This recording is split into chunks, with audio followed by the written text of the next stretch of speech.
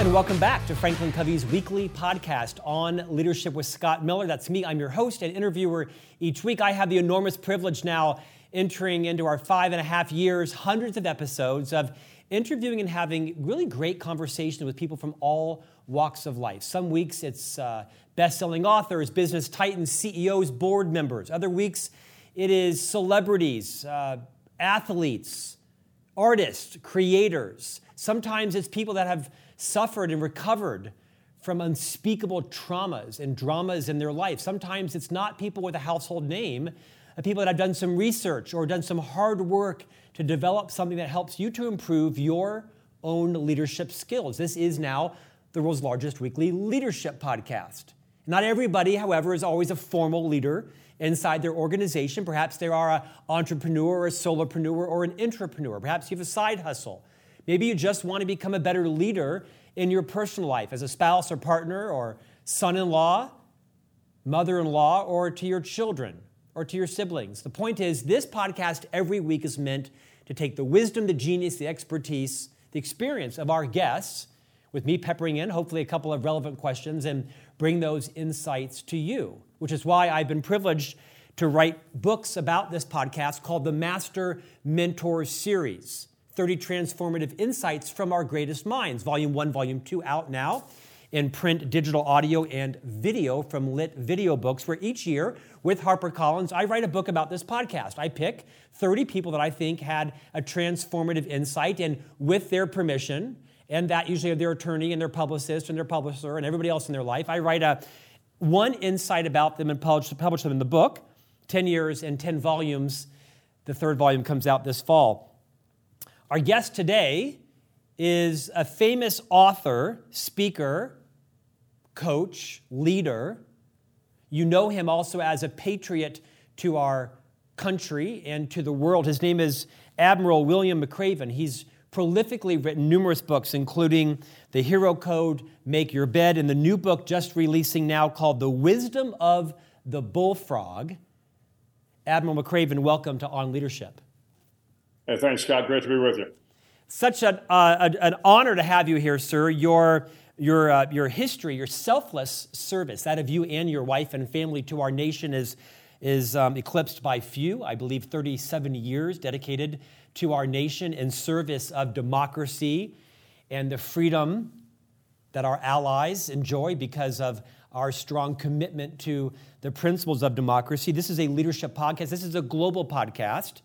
We're based here in Salt Lake City, but I do have a fondness for occasionally spotlighting people like you that have dedicated their entire careers at great risk to their family and to their own perhaps income and fame to put their life on the line as you have and millions of others. So first, as a collective thank you to the 300 plus million Americans that are able to sit at their dinner table tonight and not fear for their survival. Thank you for your selfless service and that of your wife and your family as well. I mean that with the most sincerity. Thank you, sir.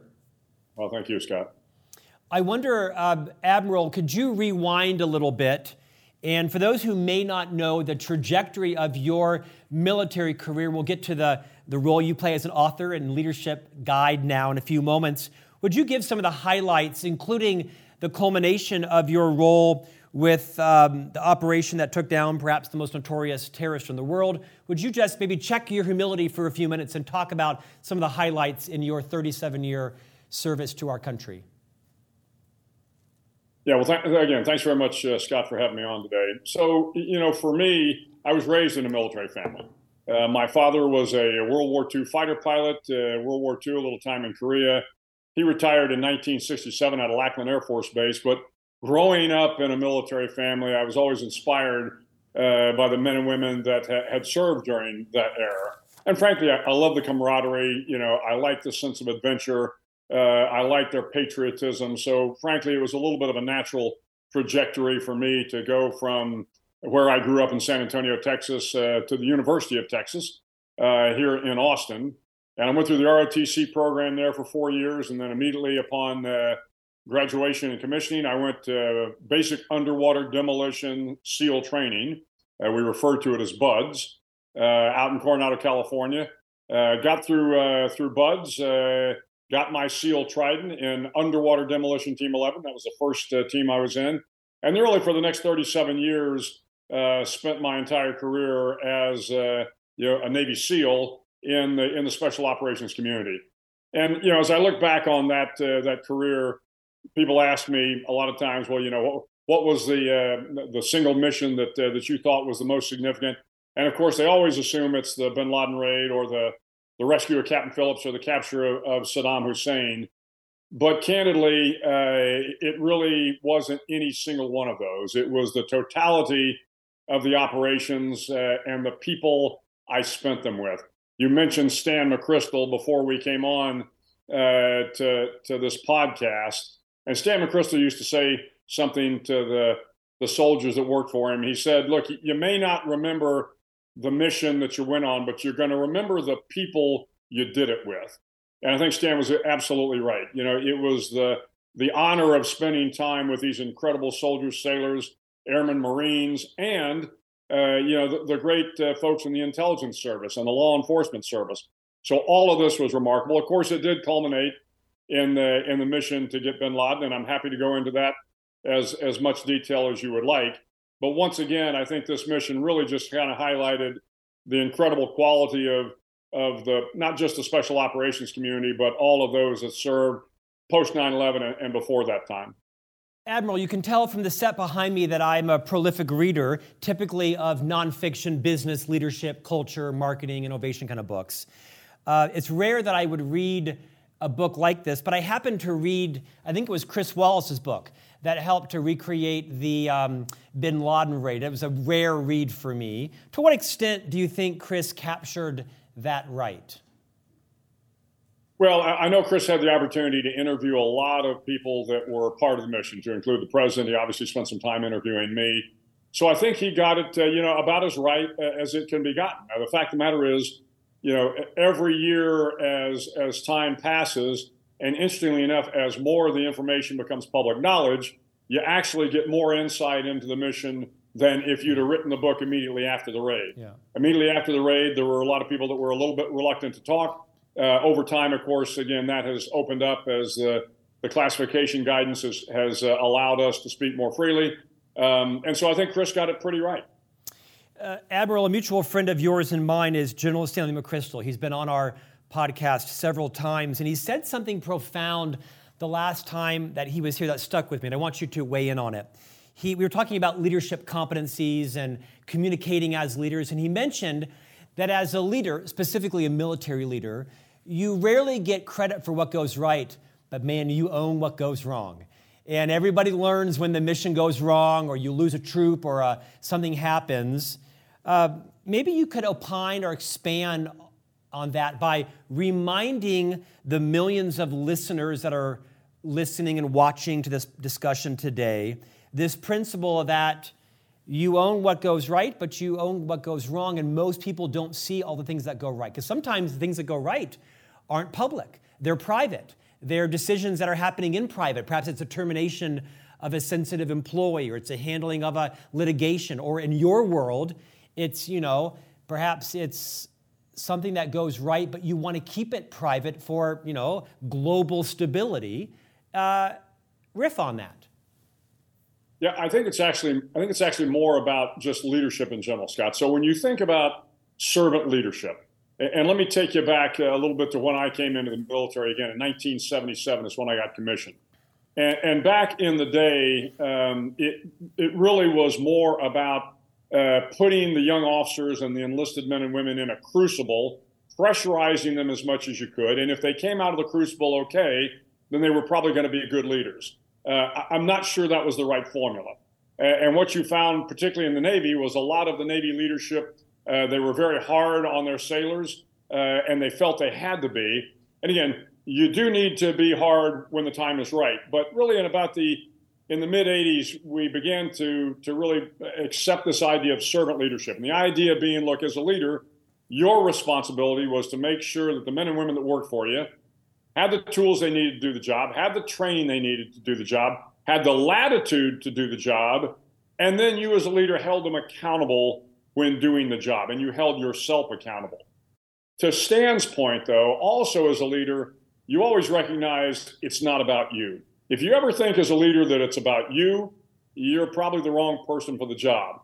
It is about the team. And that sometimes that comes across as sounding a little trite or a little maybe self-serving or a little false humility. But the reality of the matter is you don't get anything done without the team. We're called the SEAL teams for a reason, because we know you can't get the job done unless the whole team does it together. And so when you're looking for, hey, when things go right, you better make doggone certain that the people that got it to go right are recognized appropriately. And when things go wrong, that is your responsibility as a leader. You were ultimately the man or the woman that had to make the decision, and therefore the responsibility is yours. So you need to accept that responsibility solely as yours. And again, give the credit to the troops when they do things right, accept the responsibility for the failure when things go wrong. And Admiral, you actually share many of those insights in the book that perhaps, projected you on the world as a famous author. This book that was a #1 New York Times bestseller, Make Your Bed. Let's take a minute or two and talk about why did that book do so well? I mean, who would have thought a book from a retired admiral, no offense, all respect, called Make Your Bed? I mean, this is not a profound idea, although it is, because you actually had a #1 New York Times bestseller. Talk about the premise behind the concept of Make Your Bed. Yeah, so of course it comes from my 2014 commencement address at the University of Texas, where I took the time to kind of lay out the 10 lessons I learned from going through Navy SEAL training. And as I wrote the speech, I did kind of put it in chronological order. In other words, the first thing we had to do every morning was get up and make our bed. But I also realized that the power of telling the young students why that was important was, to your point, it's not profound. It's not hard.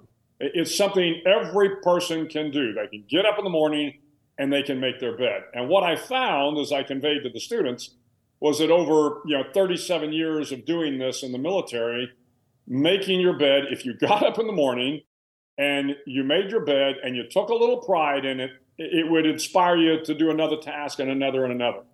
And the other thing about it was, of course, it was recognizing that the simple things and the little things matter. As one of my SEAL instructors told me, look, if you can't even make your bed to exacting standards, how are we ever going to trust you to lead a complex SEAL mission? Learn to do the little things right, and you'll learn to do the big things right. And so that was the basis of why I thought it was important to make your bed. Easy to do, reinforces the fact that, look, start off, do the little things right, and the big things will come of their own accord. Reminds me of some of the homespun folklore we heard from John Wooden, the famous basketball coach, taking his teammates through the very meticulous aspect of lacing up their shoes before they ever went onto the court. These principles are universal. You wrote another book called The Hero Code. It's actually on the wall behind me in a place of prominence. Talk about the big idea from The Hero Code. Yeah, the big idea from the Hero Code was the fact that we can all really be heroes. When I first started to write the book, interestingly enough, the first thing I had to decide was, well, what is a hero? We tossed that term around pretty liberally. And so, frankly, I struggled for a couple of weeks thinking, well, what is a hero? And then I thought, well, I was a journalism major. Maybe I should go to the dictionary and see what the dictionary says. And interestingly enough, the dictionary, I thought, had a great definition for a hero. It's someone we admire for their noble qualities, And so as I began to think about who were the people that I admired and what were their noble qualities, I realized that not all of them were these, giants of the military or giants of higher education or healthcare. Sometimes, and in fact, most of the time, they were average people that all of a sudden, at critical moments in their life, they had these noble qualities that came through. And the message to the reader was, you can learn these noble qualities. You can watch people that are courageous and learn how to be courageous. You can see humility and understand that you can be humble too. You can understand what forgiveness is all about, and you can try to forgive as well. Because if you do these things, you'll be a hero in someone's mind. Admiral, you've had an undisputably storied career in terms of your status as an admiral. your contribution to the armed forces in America, your best-selling author status. Your name has been bantered around many times as candidates for National Security Advisor, Secretary of Defense. Many people have called to have you even consider running for the U.S. presidency. No question, you're qualified. And to complement all those, you earned a special designation known as the Bullfrog. And that may not be common knowledge to everyone, but this is, in fact, the name of your new release, The Wisdom of the Bullfrog. Would you remind our listeners and viewers what it means to be a bullfrog as a Navy SEAL? And we'll talk about the book in just a moment. Yeah, well thanks. So the Bullfrog is the title given to the longest serving Navy SEAL on active duty. So when I got to 33 years on active duty, Admiral Eric Olson, who had been the Bullfrog before me, handed it off to me and one of my very good friends. We shared it for about a year, Commander Brian Siebenaler, and then he retired. So I held the title of Bullfrog for the remaining 2 years of my career. And the point of the book is it's all of these lessons in leadership that I learned from 37 years of being a Navy SEAL. And of course, there's a little bit of pretentiousness, I guess, in the title, because nobody gets wise unless you've been through a lot of downsides. You have to deal with the challenges. You have to fail occasionally. You got to pick yourself up. Wisdom comes generally, through hard measures. And so I made a lot of mistakes. And I think every leader that gets to a point in their career where they're recognized as a leader went through and struggled and had mistakes and learned from those mistakes. So I'm hoping that the hard lessons I learned can be of value to some young leader or older leaders as they're making their way through their leadership challenges. Admiral, your books are quite practical. They're small. They're easy to read. They're governing principles. As Voltaire said, common knowledge isn't always common practice. And our co-founder, Dr. Covey, would say, to know but not to do is not to know. As we begin to start to enter the next round of elections in our country, I love this page on 11. I'm going to read it to you and our listeners as well. You basically say, this is what sets great leaders apart, above the commonplace. It's simple. 1, be fair and honorable in your business dealings. It's the only way that you and your employees can leave a legacy to be proud of. Number 2, never lie, cheat, steal, or tolerate those who do. The culture of your organization starts with you. 3rd, own your lapses in judgment. It happens to everyone. Correct the problem and return to being a person of good character. When you think about leaders, whether it is the CEO of a large company, the President of the United States, or a county commissioner, or someone that has an upstart organization, I'd like you to reiterate how important it is to have good character, to not lie, to not steal, to not cheat, to not name call, to not become a petty person. Because I think in the last 5 or 6 years, there's been a new standard set. Oh, wait, there's no standard. The standard now appears to be find someone's last name and rhyme it with something disparaging. And now that is your political position. What has happened to our society where we choose to follow leaders? Or better yet, we defend them. We say, well, I don't like the person, but I like the policies. Or I don't understand, how has that become the standard in our country, the greatest country in the history of the world, the country that, quite frankly, keeps the world stable and safe? What's happened to America that we have lowered our standard to the flash, the charm, and the devolving conversation that is the opposite of what you say is leadership? Yeah, it was the first chapter in the book, as you know, Scott, at least on the first lesson. And the reason I made it the first lesson is because what I've learned in really 40 years of leading remarkable men and women is that if you are not a leader of character, sooner or later, you and your organization will pay the price. Maybe not immediately. And we can all think of examples of, universities that were on their way to a national championship, but all of a sudden they have a recruiting scandal, or a company like an Enron, or pick some major financial firm that collapsed because bad things were happening.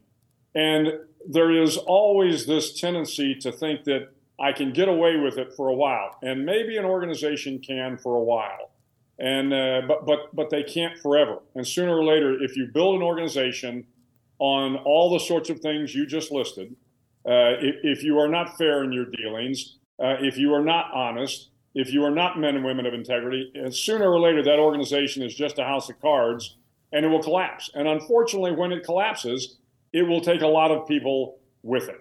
So to your point about where we are as a nation, I had a discussion with a student organization this week, and the final question came from one of the students, and he asked me, he said, well, what can we do in our education system to change the course of the direction of the country in terms of the pettiness and the coarseness that you see happening? And I said, look, at the end of the day, we've got to teach civil discourse. We've got to make sure at a very young age, because frankly, if you think about it, if you have young kids, when they're in pre-K and Johnny gets into a fight with Billy, the kindergarten teacher comes out and says, now you boys stop, shake hands, be nice to each other. And we need to continue to reinforce that as we go through K through 12 and we get into college. We need to reinforce why civil discourse is so important. And it's not just about being nice. It is about setting a standard for a society that understands that we're going to have different opinions, and it's okay to have different opinions. It's okay to agree to disagree. But that doesn't mean you have to be mean-spirited. That doesn't mean you have to be coarse. That doesn't mean you have to be petty. Because if you do that and you continue to instill that in the society, then before long, the society is not admired by people either within the society or the rest of the world. And, I'm always careful about saying we're at the worst point in time we've been at in America in the last, almost 250 years. I don't believe that to be true at all. I grew up in the 60s when, John F. Kennedy was shot, Bobby Kennedy was shot, Martin Luther King was shot. We had 4 students at Kent State that were killed. We had, Vietnam riots and civil rights marches and riots. So I think, we've got to be careful about where we put it in historical context. But that doesn't dismiss the fact that we are clearly, on a downward trend right now when it comes to civil discourse, when it comes to having just a conversation between people that can disagree and yet move the country forward. And I think that's what we've got to work hard to try to do. Our co-founder was a man, of course, named Dr. Stephen R. Covey. He was the author of the seminal book, The 7 Habits of Highly Effective People. This book has gone on to now pollinate the world and make Franklin Covey the most trusted leadership firm globally. His eldest son, by the same name, is a man named Stephen M.R. Covey. He wrote also a seminal book called The Speed of Trust. Has now become one of our best-selling leadership offerings. And recently, he released a new book called Trust and Inspire. And the premise of this book, who I interviewed recently in this podcast, Stephen M.R. Covey, is that leaders go first. That the most important job of a leader is to model all the behaviors that you want to see in your team members. And if that is, you don't want them to gossip, you cannot gossip. If you want them on time, you need to be on time. If you want them to be transparent and vulnerable and trustworthy, you have to model all those things. It's why not everyone should be a leader, because modeling everything you want to see in your people is a paramount responsibility. It reminds me of this contribution you make in the book. You say, 1, be humble in your demeanor and your expectations. Accept the fact that you will be asked to do jobs that are beneath your status. Do them to the best of your ability. And then finally, you say, measure the strength of your employees by their willingness to do the little tasks and do them well. Why is that important enough to have made it in a central piece in your book? To recognize that you should be measuring your employees on their ability to, quite frankly, do a job that might be beneath their pay grade or their title or their competence or even their ego. Yeah, I put it in the book, Scott, because it was one of the first lessons I learned as a Navy SEAL. I had just gotten to my first team, and of course, I've come out of SEAL training, and I think sooner or later, they're going to send me on some secret mission to save the world. And I get called into the commanding officer's office. He was a Navy 05, a Vietnam era SEAL, and I'm a young Navy ensign. I'm probably 22 years old, and I come into his office, and he tells me, look, I've been hearing good things about you. You know, the chief petty officers think you're doing well. You're one of my better ensigns. Of course, I'm just full of myself right now thinking, oh, this is great. The commanding officer knows who I am.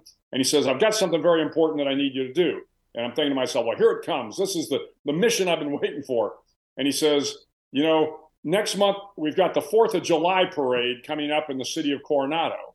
And I need you to build the frog float for the parade. And of course, I'm kind of stunned. At first, I'm not sure I understood what he said. And I'm like, a frog float? Yeah, I need you to build a frog float. You know, Freddy the Frog, and we'll put the space capsule on it. And of course, I said, yes, sir. But as I walk out of his office, I'm thinking, you know, I mean, I came here to, you know, be a battle-hardened Navy SEAL, to go off and do SEAL missions, and now he has asked me to build a frog float. Well, I go into my locker room, and I'm changing clothes because I've just come off an evolution in the Bay, and I'm mumbling to myself, and this crusty old Master Chief is there, and he hears me mumbling, and he says, Ensign, what's wrong? I said, nothing, Master Chief. He goes, come on, what's wrong? And so I told him the story. I said, well, you know, commanding officer wants me to build a frog float. And he looks at me and he goes, you know, then you ought to build the best damn frog float you can. And to me, that was a lesson I needed to hear.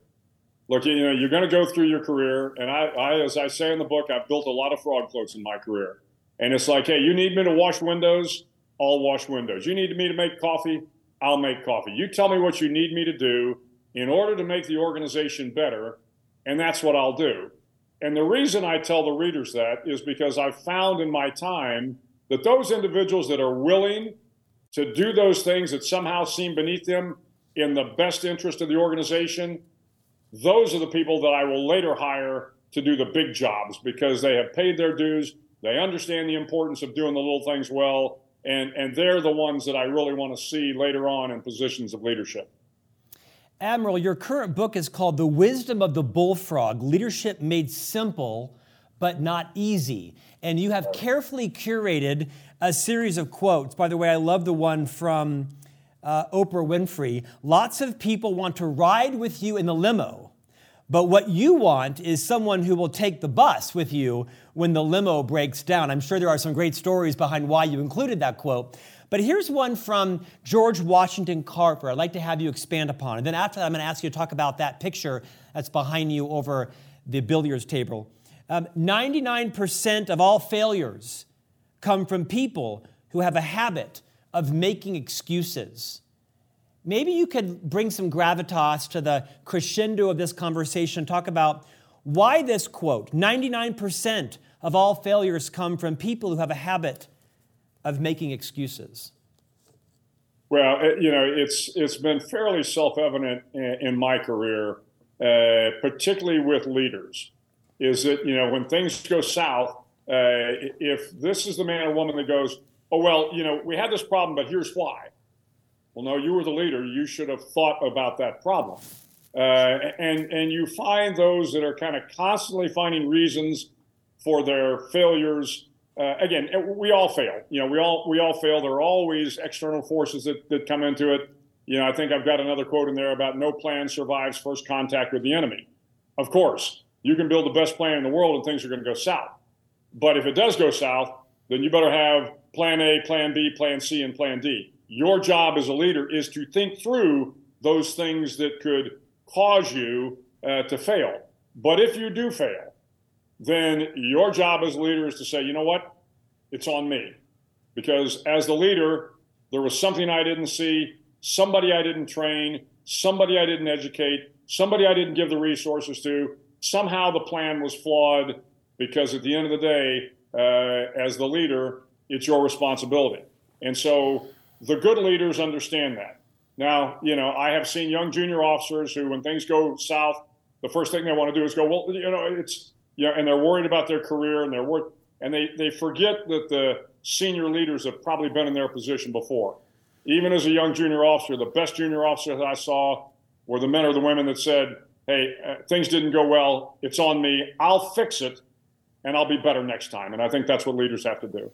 I'm guessing you are aware of and have read your SEAL colleagues, Jocko and Leif's books, Extreme Ownership and Extreme Leadership. I mean, phenomenal books about taking ownership. I thought, to the extent those stories reflect your own experience, their vulnerability and sharing when they actually fell down on the job. Most of their, I think it was Extreme Ownership, was about a lot of their time in Iraq and Fallujah and others, and instances where they had some very serious issues that were actually their responsibility. They actually took responsibility for it, and it's had a phenomenal impact on me. Highly recommend the books on Extreme Ownership and Extreme Leadership.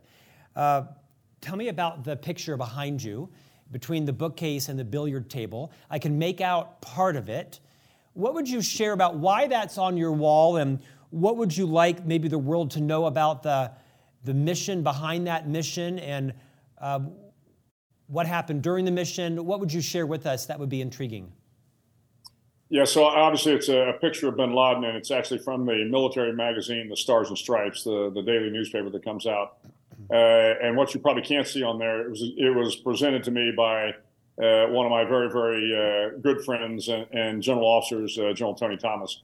And so part of it was the fact that, and he's got a very nice quote on it. The thing that a leader wants more than anything else is to be respected by the men and women that he serves or she serves. And I have the utmost respect for General Thomas. And so to me, it was a special memento. But I guess the point that I would leave you on the bin Laden raid is, the SEALs get a lot of credit for this, as they should. I'm very proud of the guys that went in and the helicopter pilots that brought us in there. But we should never forget that, we were a very small part of an incredible organization, hundreds and hundreds of thousands of soldiers, sailors, airmen, Marines, civilians that fought in Iraq, that fought in Afghanistan, trying to keep Al-Qaeda and others from attacking the United States again. I'm often asked about, after the withdrawal from Afghanistan, was this all worth it? Yeah, I mean, the history books will make that determination, but we haven't had an attack on the United States since 9/11. And I often think about the number of Iraqis and Afghans that were saved by U.S. troops. It's really a credit to the entire United States and our allies that kind of helped in keeping Al-Qaeda at bay and ISIS and others. So we were a very, very, kind of small part of the bigger picture, humbled and honored to be the guys that got bin Laden, but never forget those that sacrificed so much after 9/11. Beautifully said, sir. I'm aware our time is ending. It is precious with you. We're taping this interview at the end of March. That is releasing right as your book, The Wisdom of the Bullfrog, is coming out. A lot going on in the world. A lot going on in North Korea, China and Taiwan, China and Russia. A lot going on in the Middle East, the alliances between China brokering deals with Iran and Saudi Arabia. There's a lot going on with Russia and Ukraine. Is there a particular area that you think is the most concerning that the average citizen, the average global citizen, should be aware of? They should be educated about, be attuned to, be talking to their legislator about, be voting for candidates. Is there a particular, there's a lot going on right now. I know, like you, I've been watching this for 50 plus years. Anything in particular that, without causing hysteria, to say, you know what, of all the things going on, this one or two thing needs to have everybody paying attention to? Yeah, as you point out, Scott, there is a lot going on. And the good news is I think we can walk and chew gum at the same time and manage a number of these kind of global crises as they're kind of affecting not just us, obviously, but our allies in the world. The issue in Russia and Ukraine, and it's going to get harder as it goes on. I really do believe it's a bit of an existential fight in terms of American and Western leadership for the next 50 years.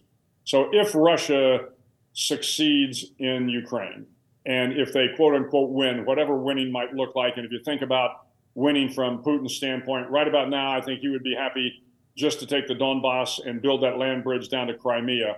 And that is why he is continuing to recruit, more young Russians to come fight. 300,000 last year, another 500,000 have been called up, I think, this year.